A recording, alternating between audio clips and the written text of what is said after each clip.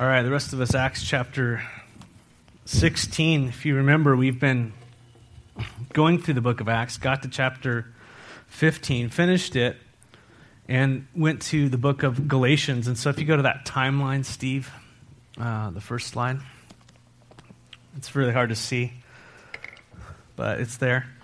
And that's kind of the timeline. And so basically, we're right in the orange there. He finished his first missionary journey and went through the area of Galatia.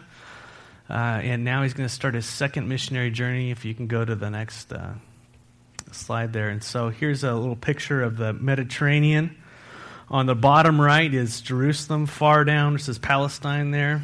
And so Paul's going to make his way up and go on into Turkey. It's all these places we'll be talking about, and I might have you refer to that from time to time, just so we can see what we're talking about.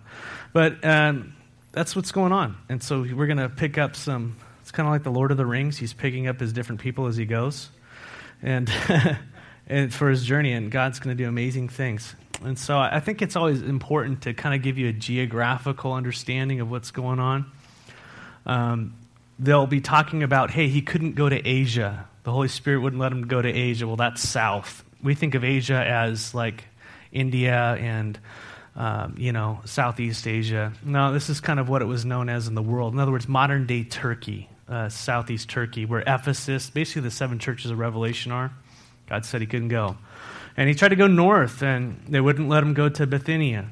The Lord wouldn't let him do that, and so he had to go on to Troas and then Philippi on the top, and he's making his way around Greece there and coming back around. And so that's kind of where he's journeying. And if you have a study Bible, you'll have these maps, Paul's first, second, third journey in the back of your study Bible or in your regular Bible. Probably not the ones we have here in the church. So I'd encourage you to do that. I always love geography. I love to see where he was. You know, when we went to Jerusalem, it was, to drive where Jesus walked. It was awesome. You know, and we're just driving by, you know. Like, why'd it take you so long, Jesus? Yeah. Okay, so just flip back to chapter 15. Don't worry about going there, Steve, yet. We'll pick up in 16 seconds. But at the end of chapter 15, you remember Paul had a disagreement with Barnabas, his dear friend who went on that first missionary journey with him. And in verse 39 it says they had such a sharp disagreement about Barnabas' nephew, Mark, going with them on this next journey, that they parted company. When Christians don't see eye to eye, they went their separate ways. It happens.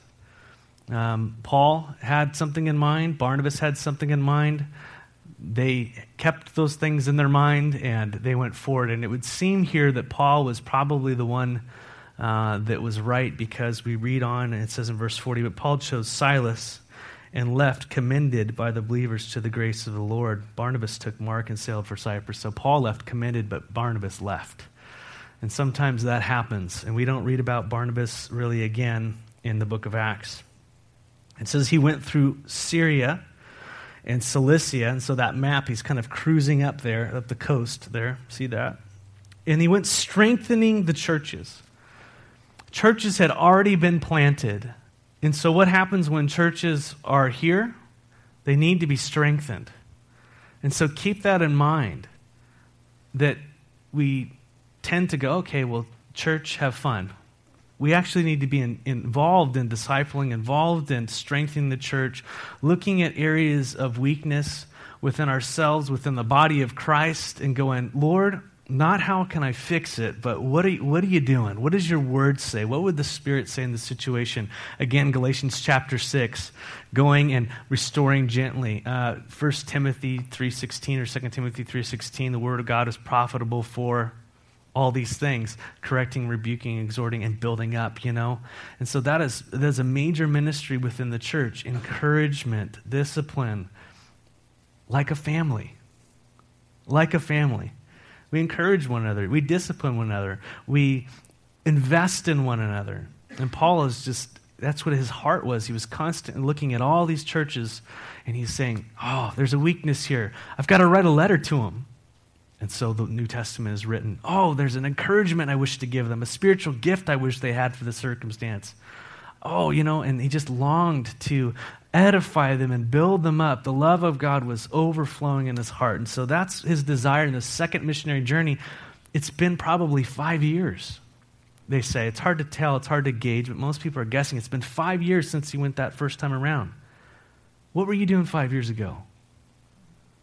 How was your walk with the Lord 5 years ago? What things have crept into your theology? What things have crept into your life? How's your marriage doing?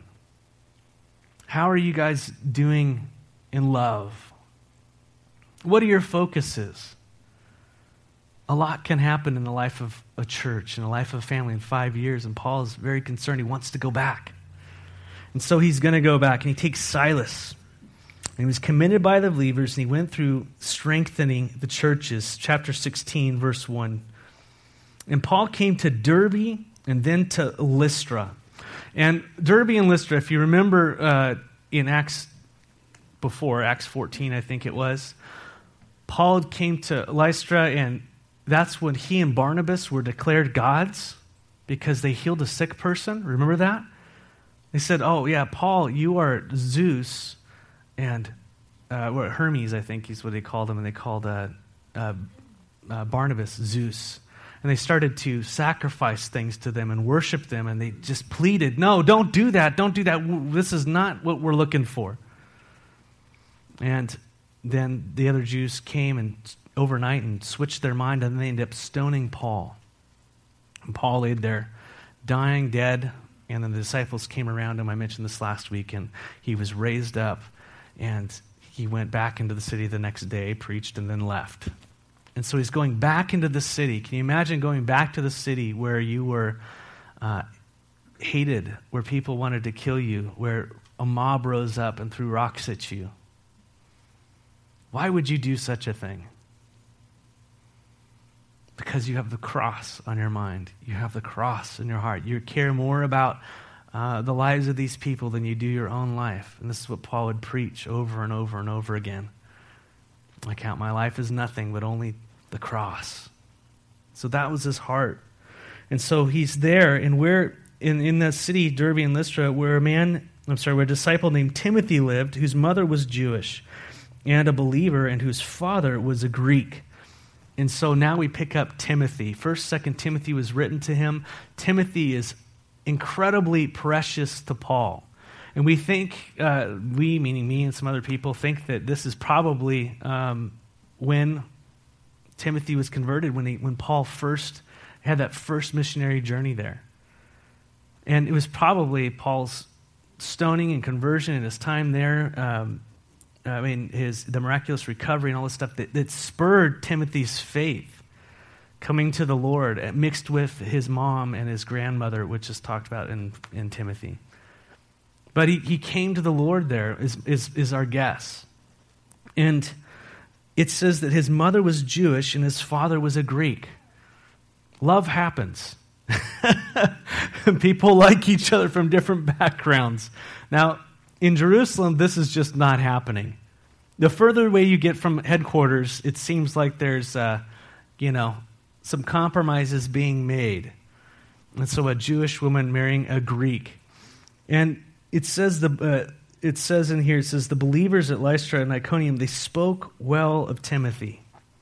They spoke well of Timothy. In 1 Timothy chapter 3, verse 10, Paul is talking to him and he says, hey, if anybody's going to serve as an elder, here's the qualifications. But then he goes, if anybody's going to serve as a deacon, which means a servant, if you're going to serve in the church, either in a leadership capacity or serving, and these are the qualifications. And he says, let not a novice serve in a position of leadership. A novice, a new believer. Let them be tested first, and if they are approved, then they can go ahead and serve in that capacity. And he's saying that is very important, because when you serve the Lord, you're representing Christ. When you serve the Lord and you start to decide to fold bulletins or do whatever you're going to do, guess what? Spiritual warfare is on your horizon, no matter how minor. And the Lord would seek to take your walk, and he would take you to blaspheme the name of Christ and live a sinful way and live this hypocrisy, and we've all experienced that one time or another. He's saying, let not that be the standard. Let him be tested first. And how do you know?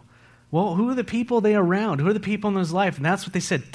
Paul doesn't know Timothy very well, but he likes him. He's connected to him. His heart is connected somehow in ministry to him. And guess what? He goes, hey, I want to bring this guy along with me. What's he like? And what did they say? They spoke well of him. They approved him. Hey, he's who he is.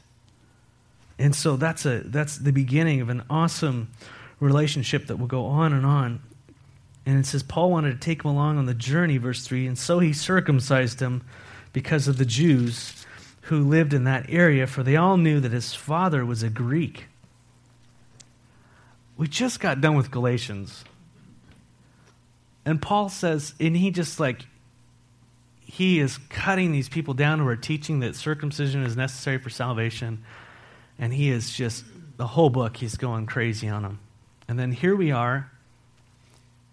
What does he do? He goes to Timothy and circumcises him. You're like, okay, great, Paul, what's going on here? And as we talked about, the motive, I think here, was the gospel. The motive was love. What stands in between me and the message? What stands in between Timothy being an effective minister to the community he's in? He had a mother who was Jewish and a father who was Greek. The Greeks, they worshipped the body. You know, they had the Olympics and everybody ran around naked, right? That's how they did that. They just worshipped the human form. And so circumcision was something that was totally anathema to them. No, you know? And the Jews, they had to do this as a covenant. And so what would happen is Paul was accustomed, when he went into the cities, what would happen? The first place he would go is into the synagogue. And a major stumbling block for these Jews would be to have a person of a Jewish heritage who wasn't circumcised. You're going, what's going on there? And so to get it out of the way, to let it go, he decided to be a vegetarian.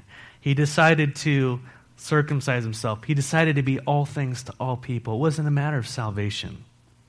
It was a matter of love and getting the gospel. And so the question is, what do I need to cut away in order to reach the community around me? Is there something in my life that I hold to as something as my heritage or my right or whatever it might be that really God says it makes no difference? It makes no difference. You're free to give it up. You're free to lay it down so love would go forward. You're free to do those things. So think about those things in your life. Timothy, this is obviously an extreme example. But what? What about your life? What about your neighbors? What about the things?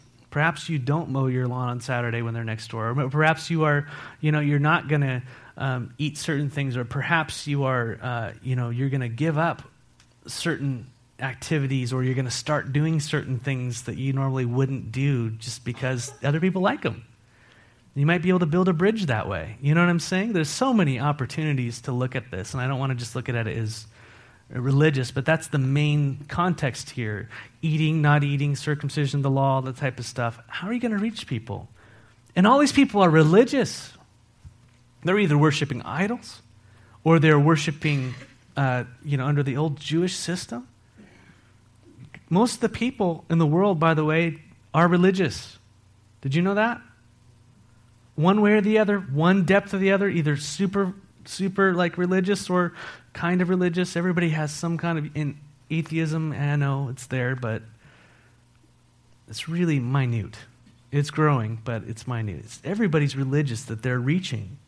And so Timothy, he's circumcised. And as they traveled from town to town, verse 4, they delivered the decisions reached by the apostles and the elders in Jerusalem for the people to obey. Flip back to Acts chapter 15. We had the situation to where people were teaching. They had to obey the customs. And then James comes and says at the end of it, the apostles and the elders, they wrote a letter to the churches. In verse 23, it says, with them they sent the following letter. The apostles and the elders, your brothers, To the Gentile believers in Antioch, Syria, Cilicia, greetings. We have heard that some went out from us without our authorization and disturbed you, troubling your minds by what they'd said. And so we all agreed to choose some men and send them to you, our dear friends Barnabas and Paul, men who have risked their lives in the name of our Lord Jesus Christ. And therefore we are sending Judas and Silas to confirm by word of mouth what we are writing. It seemed good to the Holy Spirit and to us not to burden you with anything beyond the following requirements. You're to abstain from food sacrificed to idols, from blood, and from the meat strangled to animals, and from sexual immorality. You'll do well to avoid all things. Take care. And so that is what they were doing. Paul and Silas, Barnabas is out of the mix. Silas was still one of the people called to go do that. They went together. They're not out rogue evangelism. They're connected to leadership. They're under authority. We're always under authority somewhere. They're going out and they're just doing what the Lord had directed them through the leadership in the church. I love that model. I love it when it works right. Amen. and here they are. The Holy Spirit's leading and guiding them. And as they're there, they gave the decisions, and notice the result. It was for people to obey at the end of verse 4. And what happens when people obey what God would have them to do? So the churches were strengthened in faith, and they grew in numbers. I think a huge part of our obstacle to overcome as Christians in this church is obeying Jesus Christ, obeying his commandments. Isn't that what it is? And when we begin to obey Jesus Christ, when we're in that love relationship and we say, yes, I choose to follow you. I choose to deny myself, pick up my cross, follow you. I choose to listen to what you have to say. I choose to listen to your Spirit. When you begin to obey the Lord, you're strengthened. You're strengthened in your soul. You're strengthened in your inner man. You're not so torn by the circumstances around you. You're not so beaten to the left and to the right, but you are a rock. You're standing upon the rock. This morning, I know several of you are in trials, and it is amazing to see how different people react in different trials, and I see the backgrounds, and I see people who are people of the Word and who love the Lord and how they react to trials, and I see people who are not and are fed into themselves flesh, and what happens? All over the place. And it's not, it's not a knock. I mean, we've all get there one place or the other, but the Lord wants you to be on the rock. If you hear my words and put them into practice, you will be like what? The person who built their house on the rock. And guess what? Guaranteed 100% of you will experience storms that will be able to knock down your house. And what are you standing on? And Jesus says, stand on my word. Stand on what I have said. Meditate on it day and night. Put the roots deep down. You'll have fruit in due season. And so we're to be a people who are firmly rooted into the words of Jesus. When you are running into something at work, what kind of wisdom are you seeking? When I'm running into something with you, what kind of wisdom am I seeking? How'd you like if I was Googling Dr. Phil to find out what to do with you?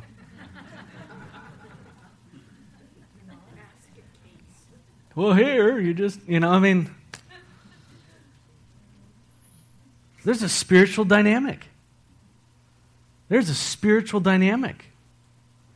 And like I was talking about with medication, we're so quickly to run to medication.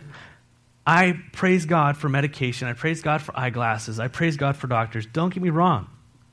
Prayer don't work, take a pill. I totally get it, right? Aspirin, praise the Lord. Salve. All these things the Bible talks about. But we're so quick to just not seek the Lord. What do you say about this, Lord? Is there pain and anguish in my soul because you're trying to speak to me? You're trying to wake up something. You're trying to get me to seek you. Because when I read Genesis and I see that pain comes into people's lives through sin, I see people starting to hide and cover their own sin, and relationships are broken. So when I see relationships broken, I see people hiding, not coming to church, what do I think is going on? Something's going on. Your relationship with the Lord is messed up, right? And I know this all too well in my own life. And so having that biblical wisdom to go to Scripture and say, Jesus, what did you do? What does your word say about this circumstance? Let me sit on your principles, on the rock. And when the winds come and they blow, and they will, and they are, you'll stand firm. You might get hurt, you might go left or right, but you're there. You know that you know that you know in the end what he says will come about, and your soul is anchored. It's that armor, it's that shield, it's that helmet.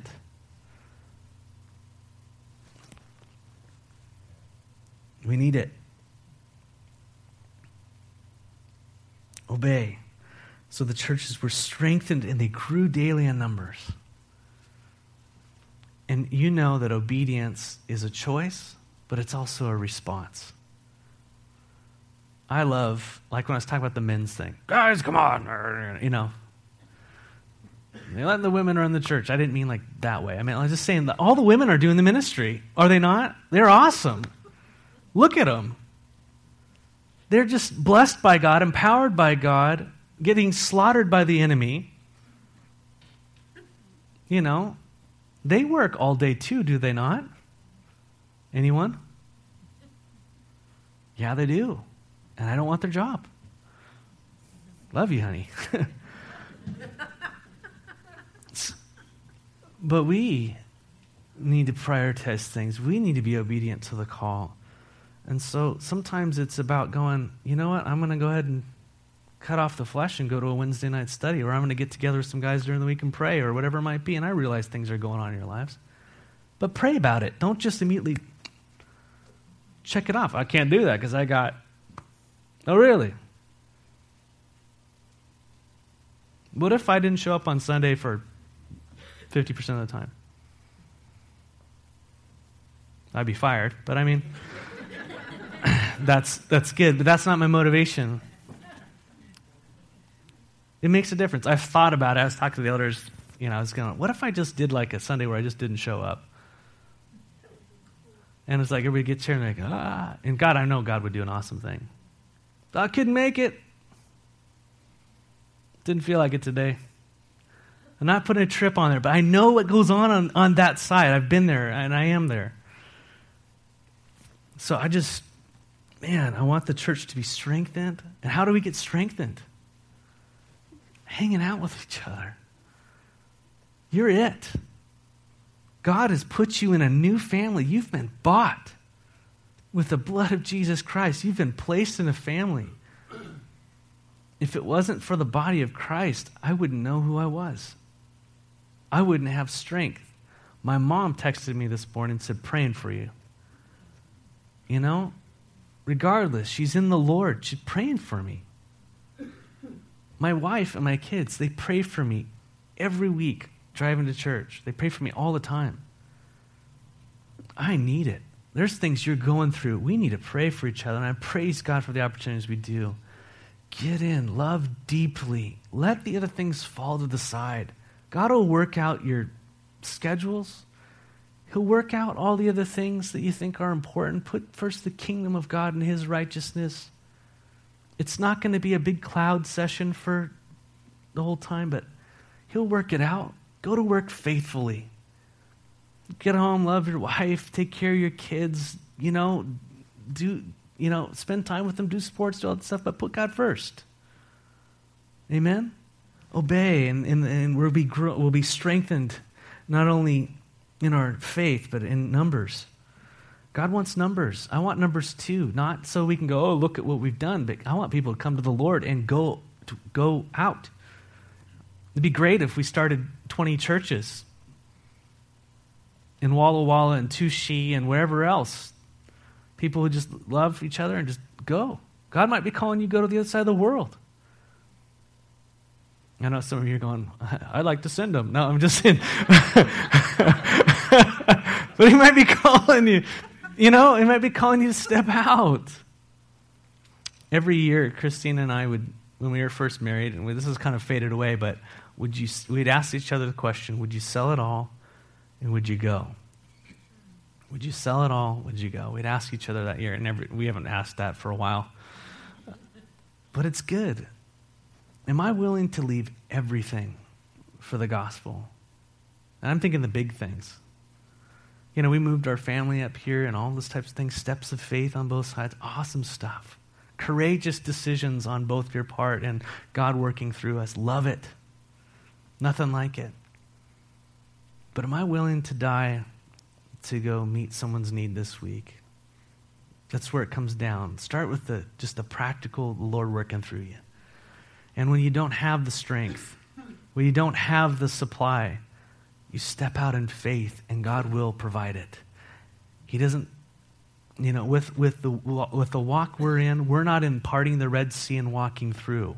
We're in the priest part, the second one, where they step out and then the waters stop. We're in the walk of faith. Jesus has already provided the big way. Now we walk in the Spirit. But he goes on. He says in Paul, verse 6, I don't know how far we're getting. He goes, Paul and his companions traveled through the region of Phrygia and Galatia, so they're keeping going up, right? They're kind of going that way in Turkey.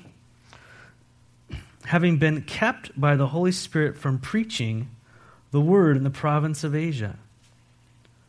They weren't allowed to go south. The Holy Spirit kept someone from preaching. I thought that's what I was called to do, Paul might have said. And there's a lot of speculation about what was going on with Paul.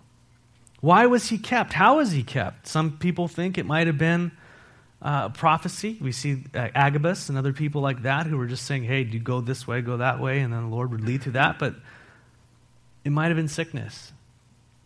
It might have been weakness. And I'll tell you why in a little bit why I think that. But he was kept by the Spirit from preaching the word in the province of Asia. It says, when they came to the border of Mysia, they tried to enter Bithynia. And so they couldn't go south. Now they wanted to go north, but the Spirit of Jesus would not allow them. Hold on for a second here. So we got the Holy Spirit kept him from preaching, and then the Spirit of Jesus. Those are two different spirits?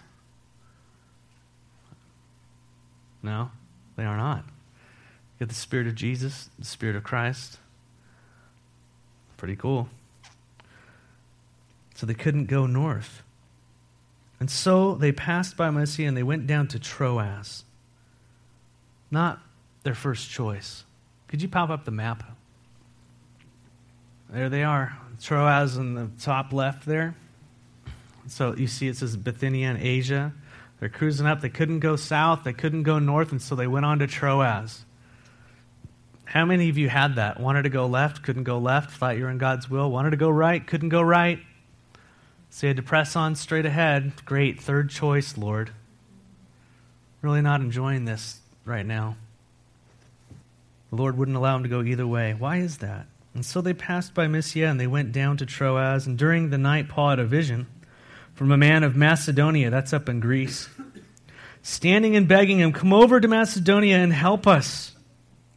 Isn't it the cry of the world? And after Paul had seen the vision, we got ready at once to leave for Macedonia, concluding that God had called us to preach the gospel to them. So you have the Spirit, the Holy Spirit saying no, you have the Spirit of Jesus saying no, and you have God saying go this way. Really interesting. The Holy Spirit and the Trinity kind of popped in there. Notice the personal pronouns change from they to we. You ever notice that? They went, then all of a sudden we went. We picked up another passenger. Who did we pick up? Who is we? His name would be Luke. And he was a doctor, a physician. This is why many people think, myself included, that Paul needed some help. Paul was hurting probably pretty good in his body while he was out ministering, and now he had a physician along with him. How many of you have been trying to do what the Lord wants and you keep getting smacked left and right and left and right? God knows and he sees. He might not be allowing you to do certain things right now. It's for a reason. It's for a purpose. I've experienced this in my life when I tried to make things happen. When I try to make things happen. I am going to buy that thing.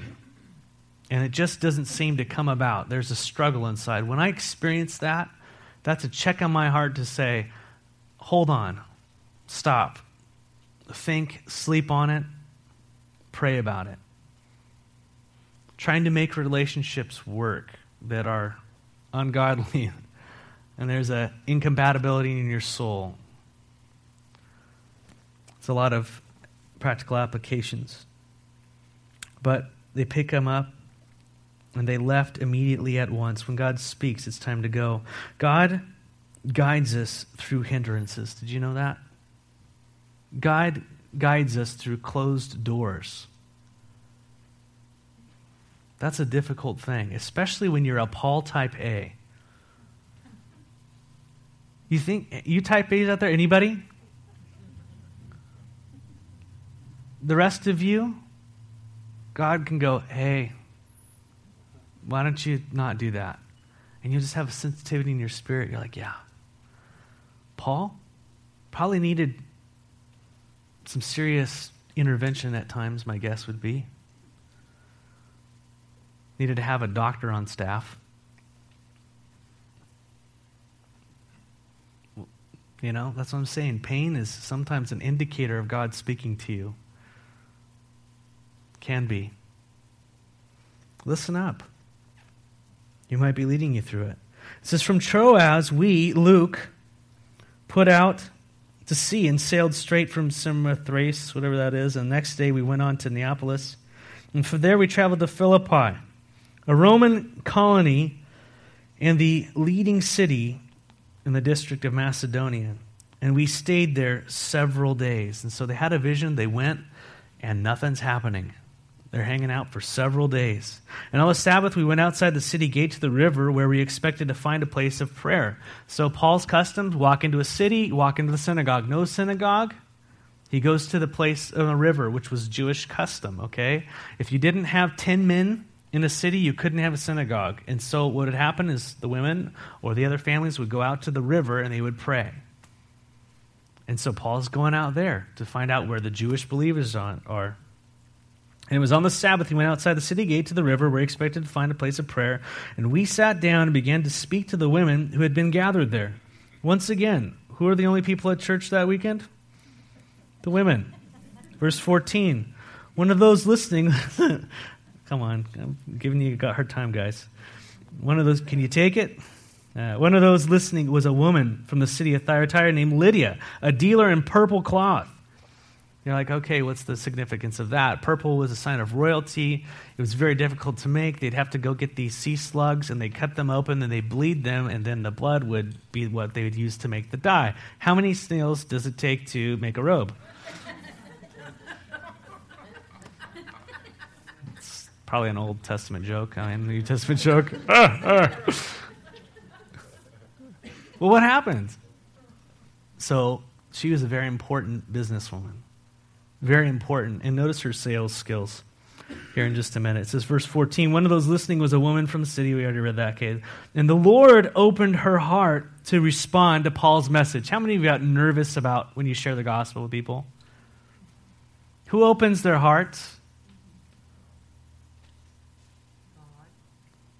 Circle it, underline it, star it, tattoo it if you need to, whatever you need to do. The Lord opens their hearts. It's Him who saves. It's Him who opens hearts. And He opened their heart to respond to Paul's message. And when she when she and her members of her household were baptized, she invited us to her home. If you consider me, now here's her sales skills. If you consider me a believer in the Lord, she said, come and stay with me at my house. And she persuaded us. Notice over and over and over and over again, when people get saved, all of a sudden there's this hospitality happening in their hearts, and they invite people in their lives. It's just there, and I need to conform to it. We need to conform to it. It's just awesome. And she persuaded us. Verse 16, once we were going to the place of prayer, so they made that a regular thing, right? Going to a place of prayer out there by the river. We were met by a female slave who had a spirit by which she predicted the future. She was a slave physically, and she was a slave spiritually. And she earned a great deal of money for her owners by fortune telling. And she followed Paul and the rest of us, shouting, "These men are servants of the Most High God who are telling you the way to be saved." And she kept this up for many days. And finally, Paul became so annoyed. And that word is vexed, grieved. It's not just like, oh, come on, but what is he annoyed at? He became so annoyed that he turned around and said to the girl, said to the spirit, "In the name of Jesus Christ, I command you, come out of her." And at that moment, the spirit left her. It reminds me of Jesus with the demoniacs, running around naked, possessed. He heals them, they're in the right mind. Well, the demons had a conversation with Jesus, right? Said, "Please, you are Son of the Most High God. Don't torture us before it's time. Please let us stay around here." He sent them into the pigs. They ran off. The demons have a recognition of God. They have a recognition of who it was. And Paul, finally discerning and given the power of the Holy Spirit, said, "Come out of them." And notice when the Spirit of Christ says, "Come out," to the spirits of evil, what happens? Think of those people that really annoy us. Begin to ask for discernment. Ask for prayer. It might take a few days. What's really going on? What really needs to be addressed? Is it spiritual? Could be. Come out. At that moment, the spirit left her. And when her owners realized that their hope of making money was gone, they seized Paul and Silas, dragging them into the marketplace to face the authorities. These guys did not care about this woman. The exploitation of women has been happening since the beginning of time. They didn't care about her. They cared about what she could make for them. And there are women who are in bondage today, in darkness, and all these types of things. And Jesus has come to set them free. He sets women free. Jesus sets women free. And people, they mock Jesus. They talk about, oh, well, that's archaic and all this stuff. People don't realize the bondage we're in as a society. Jesus has come to set them free in their spirit and their soul, to make them a new creation, to wash them and give them the true purpose of which they've called, not to be an object to make money for greedy men, but to be daughters of the living God and to shine His glory and to reflect that beautiful relationship. These guys were upset. And what happens when people are upset? When God breaks into people's lives and people get saved and then the community is affected around them and they no longer make money, what happens? Persecution. Oh, may it be so in Walla Walla that the gospel goes forward and people are freed so much that they want to take us into the streets and mess us up because Jesus is doing such a great thing. I pray we make evil people bankrupt. The things we feed. They brought them before the magistrates and said, "These men are Jews," and so we have this instant racial profiling. "And they are throwing our city into an uproar by advocating customs unlawful for us Romans to accept or practice. We don't worship that God." These Jews came up. And the crowd joined and attacked against Paul and Silas, and the magistrates ordered them to be stripped and beaten with rods, the first of 3 times here that Paul would experience this. Many other things as we read. And after they had been severely flogged, they were thrown into prison, and the jailer was commanded to guard them carefully. And when he received these orders, he put them in the inner cell and fastened their feet to the stocks. And about midnight, Paul and Silas, what were they doing? They were praying and singing hymns to God. And the other prisoners were listening to them.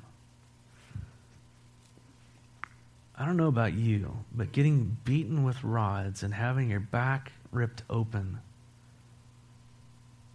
How many of you are having back pain?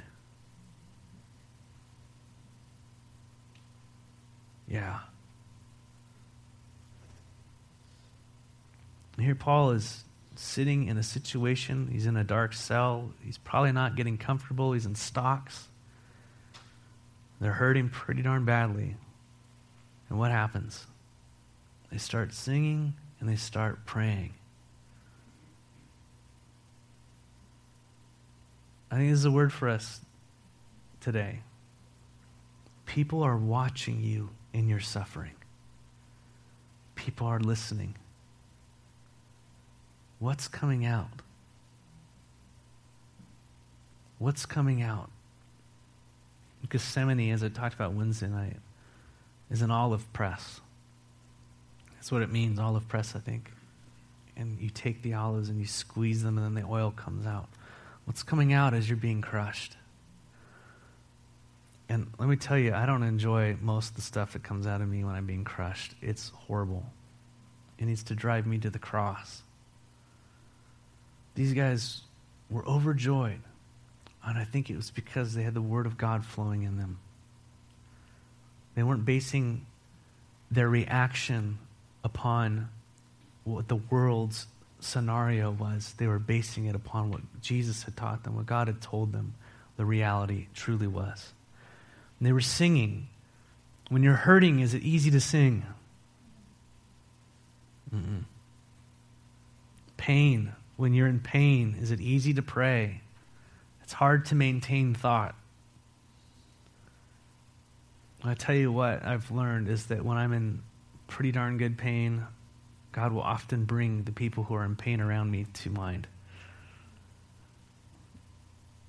And that's a sweet time, just hanging out at the foot of the cross. And they had joy. They're singing. And the other prisoners were listening to them. And suddenly, in closing real quickly, there was such a violent earthquake that the foundations of the prison were shaken. Of course, we don't know if this is spiritual or not. My guess is it is. And at once all the prison doors flew open and everybody's chains came loose. What do you know? That's definitely a spiritual thing, isn't it? And the jailer woke up. He was sleeping through the singing. Didn't even have a clue. And when he saw the prison doors open, he drew his sword and was about to kill himself because he thought the prisoners had escaped. Under Roman law, if you let your prisoners escape, you died. So he figured, I'd just do the job right now. But Paul shouted, "Go ahead. We're out of here." But Paul shouted, "Don't harm yourself. We are all here." And the jailer called for lights, rushed in, and fell trembling before Paul and Silas, and he brought them out and asked, "Sirs, what must I do to be saved?" "I am the prisoner. I need to be set free." And they replied, "Believe in the Lord Jesus, and you will be saved, you and your whole household." Believe in the Lord Jesus, and you'll be saved, you and your whole household. Awesome. Right, Arevelos?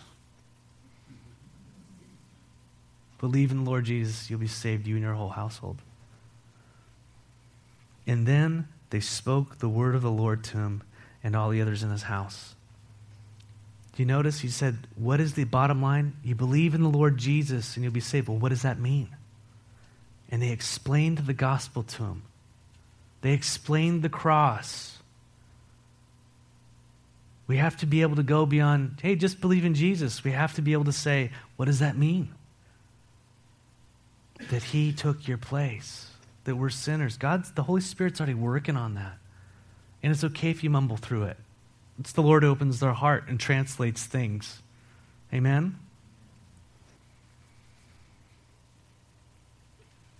And all the brothers in his house, and at that hour that night, the jailer took and they washed their wounds. What a transition.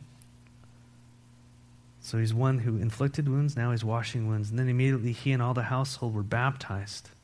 And the jailer, what happens after they're born again? The jailer brought them into his house.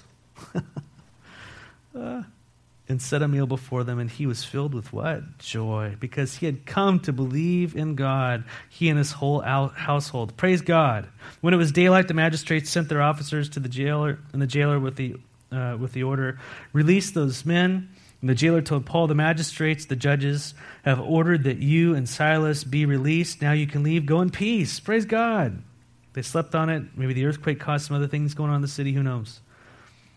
But Paul said to the officers, they beat us publicly without a trial, even though we are Roman citizens, and they threw us into prison, and now they want to get rid of us quietly. No, let them come themselves out and escort us. Why now is he telling them that he's a Roman citizen? Why didn't he tell them before? He would do that later on. He would tell people I'm a Roman citizen to avoid beating, but why did he wait? I think God wanted that jailer saved. I think God wanted that jailer saved.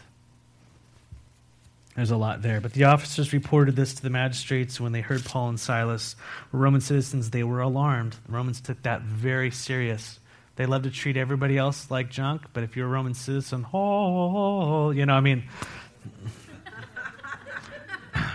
they came to appease them and escorted them from prison, requesting them to leave the city. And after Paul and Silas came out of the prison, they went to Lydia's house, which seems to be the hub there, where they met with the brothers and sisters. And what did they do? They encouraged them. Then they left. There's some amazing people in our body. When you sit there and they're going through trials, they've just been beaten up, and all of a sudden you walk away encouraged by them. That's the Lord. That's the Lord. There's so much here. I want you to pray about what's been said today and just seek him. He's so good and he loves you so much. He's put you in a family, opportunities to love one each other deeply, opportunities to die to self and to embrace the cross. So let's pray. Father, we thank you for allowing us to go into a brief overtime here and just getting the very end of this. And we ask, Lord, that you would bring home these truths as we've been talking, as we've been sharing, as your Spirit's been moving, as things have been brought up in people's hearts. Lord, don't let the enemy come in and pluck that word out of their heart, to steal that potential fruit, which is what you're longing for, to walk through the garden and enjoy the fruit. Spirit, do the work in your people today. We love you. We praise you. We thank you. We ask that you bring us tight with you every single day. Give us opportunities, Lord, and those opportunities when we're fearful, Lord, help us to fall on these verses, that you open the hearts, that even though we're beaten with rods, you're with us. They're listening when we're hurting, all these things. We lay them down before your throne. Guide your sheep this week. Lead them into your pasture. Keep the wolves away, Lord. Be glorified. In the name of Jesus, amen.